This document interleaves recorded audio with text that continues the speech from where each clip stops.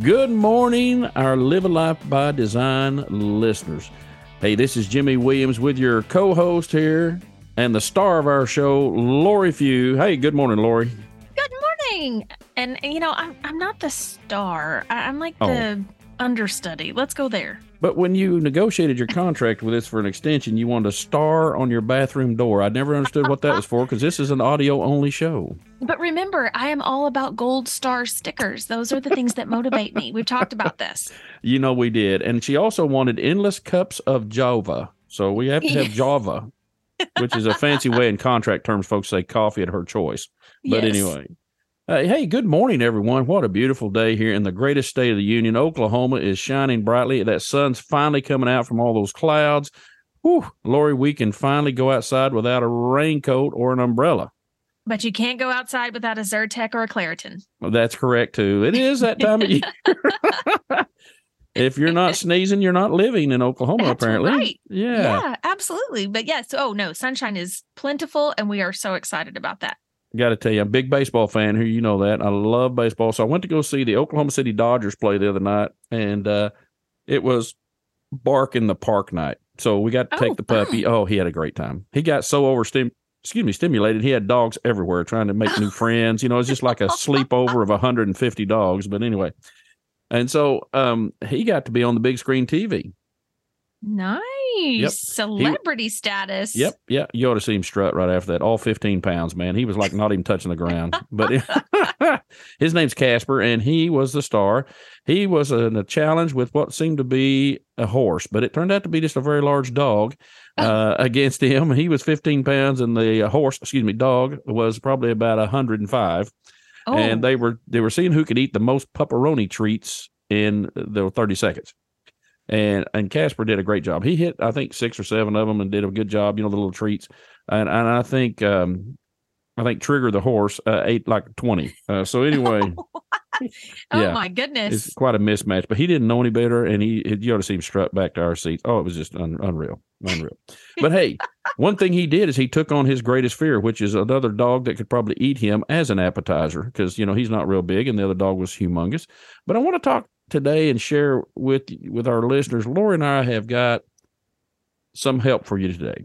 And the help is going to come from the standpoint of our real life examples we have battled, the challenges we may have overcome. But there's a lot of fear in the world right now. Are they going to get the debt ceiling raised? Are we going to get anything done in the wars overseas? Are we going to get inflation under check? Is the stock market going to be relaxed and get back to normal processes in the cycle? All of these things, Lori, are simply unnecessary fear. But why is that, Jimmy? Like, why do you think fear is like such a strong human emotion over all the other emotions? Why is it that we let fear be the one that's at the top of the list? Because our brains have 2 real functions in our body's response. Think about this. As cavemen, we had either to eat what we were chasing or be eaten by what was chasing us. So you have this, you've heard it, fight or flight, the psychologists call it. Your body either it sends those endorphins through you and you get ready to take on whatever you're facing, or you get ready to load those endorphins up and run the other direction. And I think this is something now that we as people let control far too much of our thinking. We let this emotion of fear control a lot of things in our life, and especially when it comes to money. So think about this, Lori. People see, hey, when we made 12, 14% one year, oh, this is great, and I love it. And they don't even want to come into their meetings. They want to talk to you because why? They're very, very satiated on whatever they're making in the stock market or wherever their money's invested, and they don't think they need to talk to anyone. Then happens the 2022s of the year. From March 17th to the end of October, the whole world falls apart. The S&P drops like 28% in one period of time. And now everybody's wanting to come in and talk.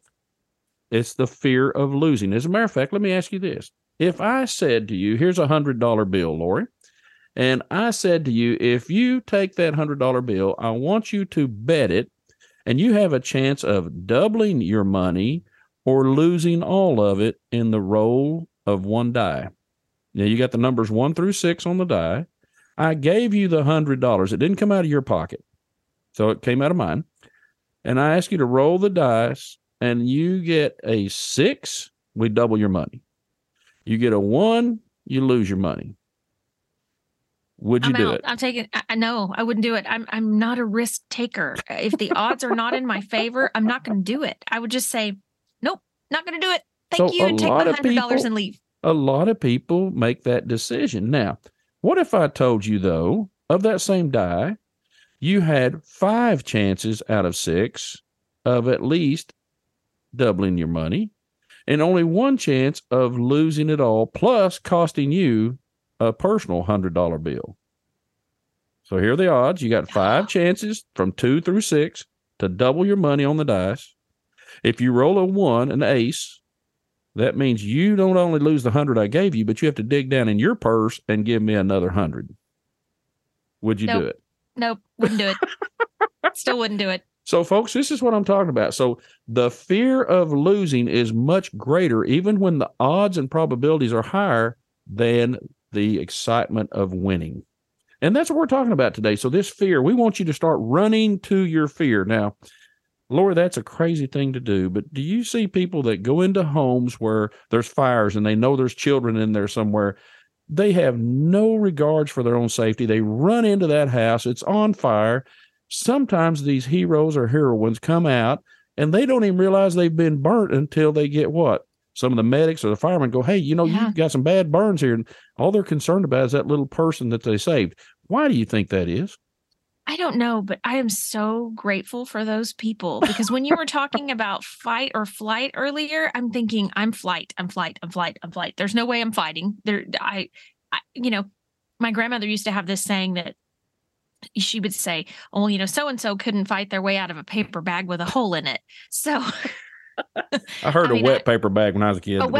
Maybe it was a wet paper bag. Wet paper bag or something to that nature. But either way, no, absolutely, 100,000%. We are so grateful for first responders. I've seen it myself. I've seen first responders run into the face of fear.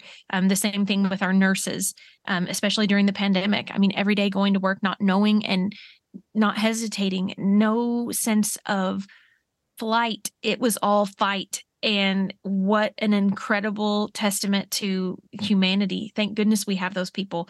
The same thing for our military men and women who go every single day and have no idea what the battle may be for that day, but they don't care. They're willing to take that risk and to do those things. And you talk about overcoming fear. You're right. They don't even see it that way. They just see it as this is what they are meant to do in life. And what a powerful statement. Thank goodness we have those people. And I hope that those people continue to be examples for the younger generations of people that step up and say, I want to do that too. That looks like the coolest thing in the world to do. I think I'm, skilled, or I think I might have, a calling to do those things, and let's go for it. But why do you think, Jimmy, that people give so much credibility to fear when they know deep down they can overcome it? Have you ever been in a crowd of people that are chanting something like jump, jump, jump, and you're 2 stories up above, but they got a trampoline down below and there's swimming pool to the other side of it. And I'm not even giving any credibility to the fact that they may have been drinking. Let's just assume that this crowd's telling you to jump, right? So there's a lot of crowd function, if you will, in our lives. And so when you get around people that basically are telling you, no, I wouldn't do that. I wouldn't do that. I wouldn't do that. As a matter of fact, that happens a lot, not just in our personal life, but also in our financial life, right? So people that have no idea about the fundamentals or the economics of our world, or they don't even understand the basics of investing, will tell people what they did and say that's the best thing for you, even though it may or may not be, because they like for you to be in the same position as they. No one wants to be the one that's not elevated above the other. So people will, for lack of a better term, and you don't need friends like this, but some people do not want to see you grow in your life because that would leave them behind. And so this credibility comes from the fact that they don't want to be isolated as the only one standing on that big pedestal that they fought through and made it through, and now they're a bigger, better, bolder person than they were just yesterday. And those people that were friends yesterday may not be quite the friends you need tomorrow. Does that sound harsh? It's well, no. I mean, it's not. Probably harsh is not a great word to describe that, but truthful. I mean, that's a very, we talk about it a lot sometimes people say things to us that we don't want to hear, but we need to hear. And I think your assessment of that is absolutely true. I think in different phases of your life, you're going to be, we call them fair weather friends. They're the people that, they show up when things are good, and they might hang around when things get a little tough, but they're not your go-to people. They're not your people that are going to lift you up to that higher elevation and be, right there with you. They're the people that are going to kind of say, oh, why would you want to do that? That doesn't, because you're right. They want you to stay on that same level, because then there's no competition. There's no fear of missing out. And then, there's no credibility of one person being better than the other. But I don't want to go politics on you, but I got to tell you a funny story. So there was a certain politician that one of my friends just said he just could not stand this person. And I'm sitting there listening to him, and it was a female leader. And I'm just sitting there listening to this person, and I'm listening, and I said, oh, okay. I said, can I ask you what research you've done? Because those don't sound factual, what terms you've listed as the reasons why you don't like this person. And I said, to be very frank with you, I don't think it's the person you dislike. I just think it's their statements or outcomes, because you don't know this person. I'm pretty certain you don't know this person. This person was pretty highly elevated in our world. And finally, I'm sitting there visiting with him, and he goes, well, what do you mean? And I said, well, at the end of the day, where'd you learn all this? Well, my friend said. And so what I'm trying to say to you, Lori, is that we often take incredulous information and try to make it credible. Now, it's hearsay and innuendo, and some of it's just downright false. And we take that and we run with that. So that's that group think. I want to show that I'm with that group, and so I'm going to go and denounce and just be horrible about this person's reputation when I have no idea who they are. Now, I have no problem attacking someone's policies if I think they in some way counter my thoughts, beliefs for this country, what's best. But I never attack the person because I don't know them. You know what I mean? That's the kind of how I look at this. And in this instance, what I did when after just take a few minutes of conversation, this person said, well, you're right. I'm sitting here talking about something I guess I have no clue about. And I said, I'm not saying you're wrong. I'm just saying gather your own facts. Don't allow others to give you facts that you can't vet to be truthful. And a lot of times that's where fear comes from. People embed those unknowns in your mind when if you were to study it and you go, well, good grief, it's just dark out in the woods. How do I know there's any monsters out there? There's no monsters. Just walk out in the woods. You will find 99% of the time, unless you, and I'm an old Boy Scout, here it goes. If you go out in the woods and you step on sticks and make noises and all that, I assure you 99% of the time, those animals are running from you out of fear of mankind, not to you as if you're a meal. Because there's only a few bears, maybe some mountain lions, things of that nature. But I promise you, they don't want to see and be surprised by you. So the more noise you make, that's what I tell people. If you're walking through the woods, make noise. And nothing's going to bother you. You may step on a snake, but that's that 1% I was talking about. Otherwise, they're not. As a matter of fact, snakes want to get away from you. They don't really want to be bothered either. So that's my story, and I'm sticking to it. The slithery things and I don't get along at all. I am not a Boy Scout. I do have a Boy Scout in my house. I do have an assistant troop leader, my husband. And, they're very much into all the camping and all the things that I can absolutely validate what you just said, because that is what they teach from very, early on, is that the animals are afraid of you and be loud and be big, and they're going to be running in the opposite direction. Well, I don't do the great outdoors very often. I have gone, but I was told this was during a time of year where the weather was changing and the snakes were trying to find places to kind of hide. I don't know, hibernation or whatever. And we were out and about on a camping excursion, and I was picking up twigs, I was picking up twigs, and I just happened to pick up this piece of bark from a tree, and this giant, in my mind, it was probably 100 feet long. It had fangs 3 inches, wide. It was a red snake. Like, its skin was red and it was black. And I was convinced that it was just this horrible, scary thing. And I was terrified, and I went to scream. I never touched it. I probably gave the poor thing a heart attack. And then valuable lesson, leave things alone in their own environment, because you're not supposed to come and interact with them. and Lori, I hate to tell you, but as human, You're in their turf. They didn't come I to your place know. and disturb Yeah. your habitat. You came to No. theirs, right? No, so I don't pick up any bark or any twigs or anything in the wilderness anymore because I don't want to know what's there. But why are you, if I may dive a little deeper here, why are you afraid of those things like that? Little slimy things or long things? I think it's just the fear of the unknown. I think in science class, when we're taught about, in zoology, when we're taught about the venomous snakes and the non-venomous, if you'll notice, no one ever well, I shouldn't say no one. That's very presumptuous of me. However, no one typically doesn't remember the snakes that are non-venomous. You just remember the ones that are venomous because those are the ones that you have to avoid. So you're afraid of them because of all the things that you've seen or you've heard, or the, wives' tales about, someone gets bit by a snake and then someone else has to try to suck the venom out to get it out before they get to the hospital. We don't do that anymore. You don't suck the venom. Okay. Well, I mean, these are the horror stories that you're told when you're a young person, and you think that's why I'm still scared of snakes because, I mean, clearly, if I get bit, who's going to help me? I got to tell you, Lori, if you get bit by a snake, I love you, but I'm not sucking anything out of anybody. That's no blood, no venom, no. I'm not. That's just not me. No, well, thanks. Now I know. I'm not ever going hiking with Jimmy or camping because he's not going to help me. I'll put a tourniquet on you. We'll get you straight to the infirmary or the nearest hospital. Some anti-venom. Yes, we'll be all right. No, it's so funny what you laugh about and talk about. But this buddy of mine, he is that kind of person. He is so scared of everything. And it's because of the unknown. Do you realize in the state of Oklahoma where we live, folks, and some of you live in 57 other countries, I get it. But in our country, in the state of Oklahoma, we only have literally 4 poisonous breed snakes that we're aware of. 4. Now, we've got probably literally hundreds of different snakes.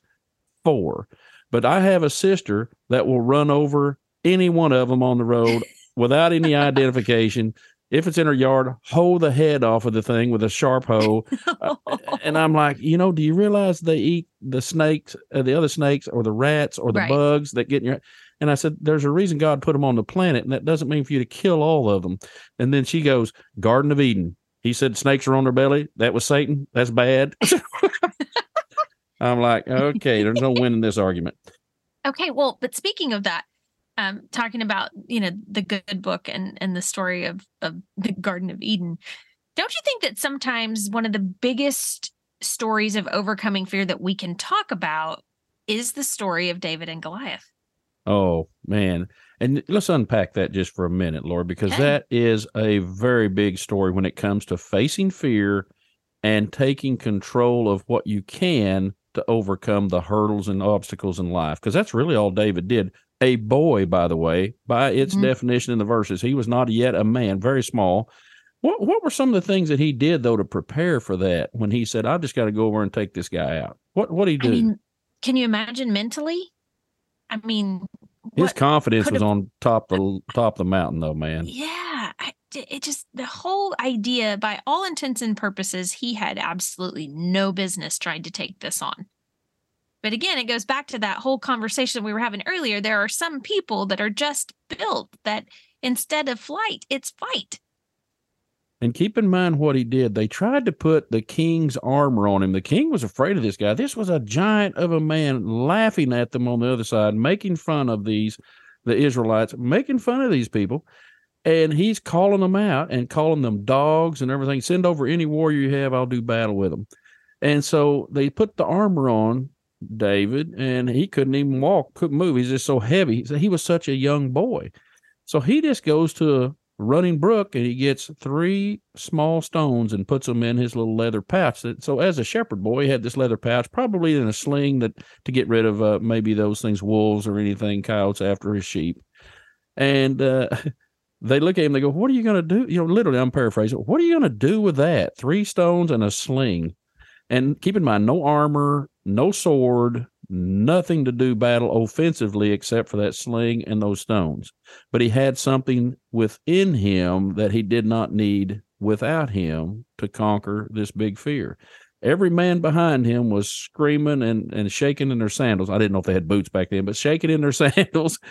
And David sees the Philistine that was supposedly, 8, 9 feet tall over there, humongous man. And he tells the king, he said, I'll bring back his head. And they're all like, oh, boy, this kid's going to be dead before he gets No over the way. valley. Yeah. What does he do, though, in the face of this kind of catastrophic event that may occur? He does something phenomenal. He literally looks at this fear he has over on the hillside and takes off running to it, not from it. So this entire Israelite army was stunned, sitting there, and they couldn't figure out what to beat this guy. And this kid comes up and runs to the giant. And as he's running, he is putting a rock in this sling, and he is getting centrifugal force up, swinging this sling above his head. And then as he's running, the sling is swinging and the stone's in it, and he launches, and it actually embeds the stone in the forehead of this giant of a man, immediately killing him. Mm-hmm. Now that's pretty wild, Lori. It's wild. I mean, and here I am thinking about all the daily struggles of life in terms of fear of wanting to be a good human being, fear of wanting to be the best employee and team member, the fear of not, the fear of just not being able to function, whether it's spiritually, emotionally, financially. I mean, these are all things that can be crippling if you really just sit and think about it. And so mindset, again, is something that is a constant daily occurrence that you have to talk positively to yourself and surround yourself with those people. Otherwise, you will get into your own head and have nothing but fear to look forward to. And that's just not a good way to live. No, but look one last step that David took. When he had knocked this giant down, of course, the Philistines go running. Because let's look at this providentially. I'll get a little bit deep here, probably theologically. But they realized, the Philistines, that God was on the side of the Israelites when a young boy with a sling can take out their best champion, right? And what does David do? He reaches down, takes the sword of the giant that he had in front of him, and takes the head off the giant, raising it above in his hand toward the Israelites. Now the cheering starts, right? This is their new champion, which is David. And the point I'm bringing about all that is David showed that if in doubt, quit stewing about it and start doing something about it. Your fears will seem smaller. More doing, less stewing. Yeah. But what do? We sit and think. We sit and think. Yes. We sit and think. Instead, get off our tails, get up and run to whatever that fear is. So I got to tell you, one of my fears when I was a young guy is I just really didn't think I could cross this one gorge that we had at scout camp. So it was like Robbers Cave area down here. We were at scout camp, and there was this log across this thing. And I was always taller than most of the guys. I grew taller than they did when I was in grade school. I was a little heavier because I grew faster. And I had this fear that, man, one wrong step, and down I go. And I've seen these movies, cowboy shows, whatever, where these guys fall off these logs to their own demise, And I'll tell you what I did to overcome that. And one wrong move and I'd have been dead anyway. So I don't know why I did this. But I thought to myself, all these boys were slowly inching their way across, foot in front of the foot, in front of the foot. And I said to myself, and this thing was about 12, 14 feet wide. So it wasn't just real wide, but like, shooting a free throw, right? And Laura, you're going to laugh. So I told everybody, I said, get out of the way. And they go, what are you going to do? And I said, I'm going to cross this thing. They go, you're going to jump it? And I said, no, I'm not going to jump it. And I just took off running. I was about 11 years old. I took off running as fast as I could, about 40 feet away from this gorge. And I don't know if my feet ever hit that log, but if they did, it didn't tiptoe it, but 3 or 4 times I was across. I mean, because what I said to myself, there's only one way I'm going to convince myself I can do this. And what do you think that is? To do it. You just gotta do it. Nike has the slogan, but you just gotta do it. And folks, That's all we're saying today for you, our listeners. If you're saying, well, I can't take a new career in this area because I just don't have the skills. Hey, get up, get them, and go do it. I can't be a supervisor because I'm just not a great leader. Hey, get up, get some education, get your confidence, go do it. The number one, maybe the number 1 and 2 ingredient to defeating any fear is your confidence has to be high, which you can do if you don't listen to all the Nancy naysayers. And you also have to have faith that you can outcome on the other side the way you wish. That's it. This isn't hard stuff. Yeah. So I'm going to go get a snake. It's going to be a python because they don't bite. They squeeze. And I'm going to get Lori to take her picture. We're going to put it on the website with this thing around her neck or whatever. And so I've got one I'm going to put on there. It's a yellow albino python. This thing's about 14 feet long, and I got to put it above my head. Now, it was a little bit weird feeling, real soft, but the head, and I'm trying to show Lori here on the call, but the head was roughly around probably about 6 inches wide at the jaws. So, I mean, this was a big snake. And when I was at a meeting, the Oklahoma Society of CPAs, I was the chair. I thought, how cool it'd be to take my picture with this. And it was cool after I was done. I will tell you, I watched a lot of snake shows when I was a kid.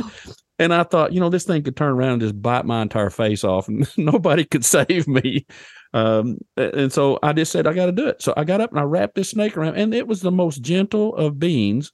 It was heavy. It probably weighed 150 pounds. Hopefully it had just eaten. Well, it didn't even yawn. I mean, it was just like, who are these boring people? And how much is my master getting paid? But anyway, right? That's how I did it. Yeah. Wow. So I'll get you one, Lori, and we'll have you hug a snake. I'm not going to do that. Okay, I'll get you a snake. Listen, I'll make the deal sweeter. I will get you a nice big snake to hold that's not going to be poisonous, and some undergarments called Depends, because I know you're going to need those probably. Oh, yeah. Yeah, I'm going to definitely, yeah. And you're going to need earplugs, because I'm probably going to scream so loud that it's going to be epic level. Oh, my gosh. So this week, let's talk about this week's challenge, shall we? Let's do. Okay. So this week, it's critical that you protect your confidence so that you can make decisions that will give you a bigger future and be the best version of yourself you can be. And instead of running away, we're going to practice. We're not going to say that we're going to go guns blazing, but we're going to practice running into the fear, because that's the only way that we're going to get better at it. So if you're like me and you didn't start out in life as a runner, I am not ever probably going to qualify as a runner. I was more of a walk jogger. Then we're going to start slow, but that's the process. If you start at all, you can start slow and work your way up into a jog, and then into a sprint, and then into a run. So that's what we're going to do. We're going to start, because if we don't start, then we can't ever hold ourselves accountable. It's all about starting that process and being confident in what we're running into the fear. And I tell you, I actually faced another fear just the other day on Mother's Day, by the way. Oh, on Mother's Day? Yeah, I hugged my mother-in-law. I'll tell you, it was fearful. Oh. And I will tell you, she didn't bite. She didn't kick me. She's a saint. Yeah, she's a saint. I'm telling you. She is a saint. Hey, everyone. Thanks for joining us this week, because we got way off topic on some of this stuff, but that's why you listen. We're so original and sincere. We keep it interesting. We do. And we don't script this stuff, folks. It just happens. We do not. Thank you, Lori, for your great content this week, for joining me. And for everyone out there listening to Live a Life by Design, go to our Facebook page, the Live a Life by Design community. Ask to join the page. Look at all the great stuff we're sharing there as well. And our website at livealifeby.design/podcast. Lori, take us home.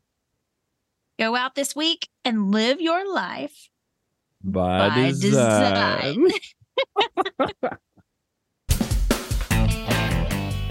You can get a complete transcript of today's show online at livealifeby.design.